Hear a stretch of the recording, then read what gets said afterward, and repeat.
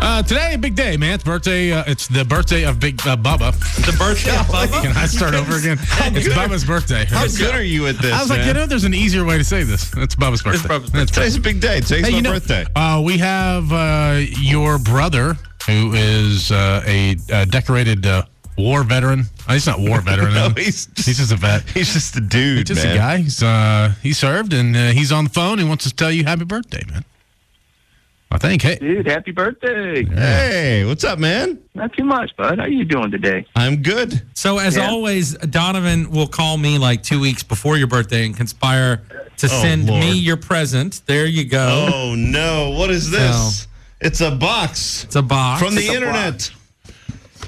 Oh, dude. The internet's awesome. Dude, this is great.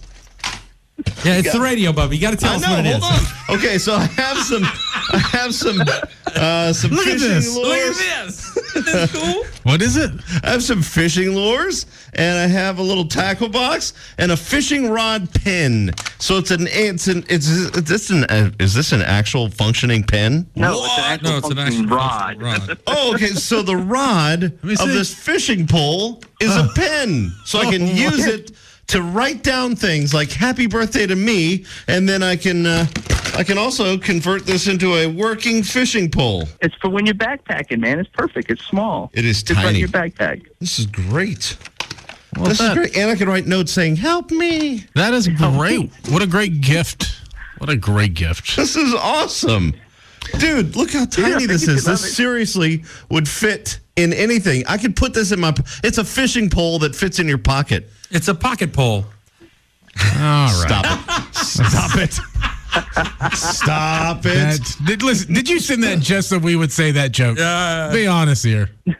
No. Okay. No, thank you, man. This is great. Like anybody needs to egg you guys on for a joke. Well, that's true. Good point. Man, I love this.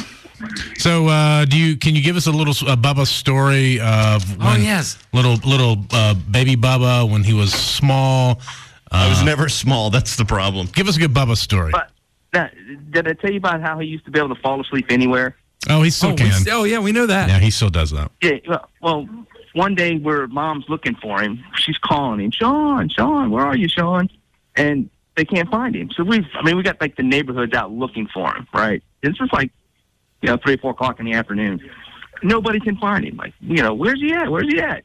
Well, we finally find him. He decided it was time to take a nap, so he went behind the shrubs at the neighbor's house and curled up and was sound asleep.